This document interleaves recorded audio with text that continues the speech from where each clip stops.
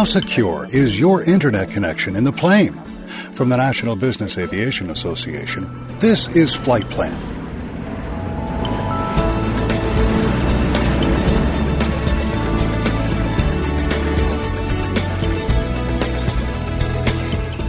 NBAA's Flight Plan is brought to you by JetQuest. Citation-focused, client-driven.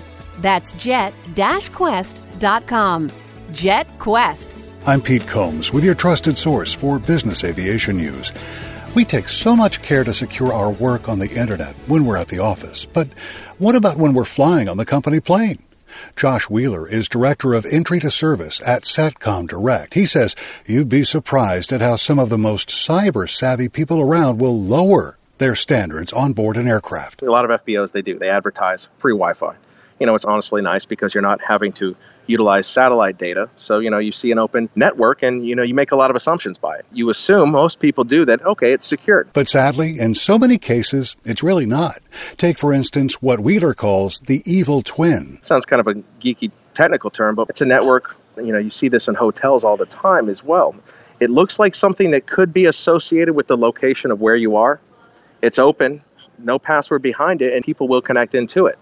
Now, the biggest problem with doing that is if someone is savvy enough, they could in turn see your machine on that advertised network. You are now part of that LAN, and they could effectively browse your files on your desktop, on your computer, pull any kind of a document off of it without your knowledge. There are risks in flight as well as on the ground. A big thing recently is the China SAS. So in China specifically, there is a satellite access station that intercepts data as it leaves the aircraft.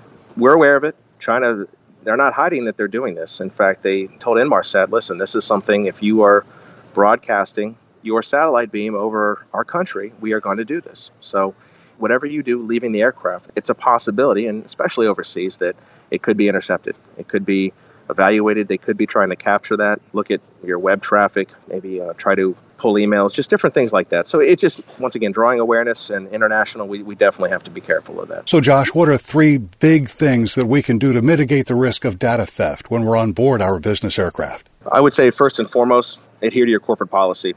All flight departments should have a very firm understanding of what they need to do in flight to be compliant with what they would do at the ground level. Secondly, obviously be careful of any email or any transmission you do receive from an unknown sender. These things can be spoofed. They can look a lot like something you may be comfortable or familiar with. So just be aware of what you're willing to click. And then finally, when it comes to the aircraft, my biggest recommendation is to lock down your cabin, to apply a password to your network, just to keep someone from accessing it. It'll keep that threat away. And it's easy to do. It's a small learn curve, but once you implement that, it secures you much more than leaving it wide open. I'll have more business aviation news for you in just a moment. But first, please, this message. With the price of aviation fuel out of your control, is there anything you can do to keep expenses down? Yes, there are simple things that can help alleviate some of the cost. And with NBAA's 10 critical strategies for long-term fuel savings, we'll show you how to better manage your fuel expenses, both short-term and long-term. To request your free copy, visit the website ascendwithnbaa.org/fuel whitepaper. That's ascendwithnbaa.org/fuel whitepaper. Welcome back to NBAA's Flight Plan. I'm Pete Combs. It was a terrific success. That's the word from Fabio Gamba, CEO of the European Business Aviation Association, at the close of eBase 2016.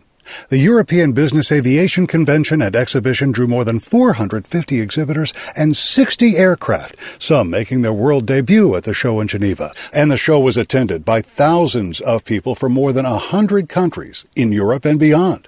And one more thing. We now know the date for next year's eBase in Switzerland. It'll take place May 22nd through the 24th.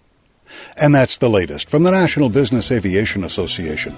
Remember, you can subscribe to all Flight Plan podcasts at Apple's iTunes website or download them from nbaa.org.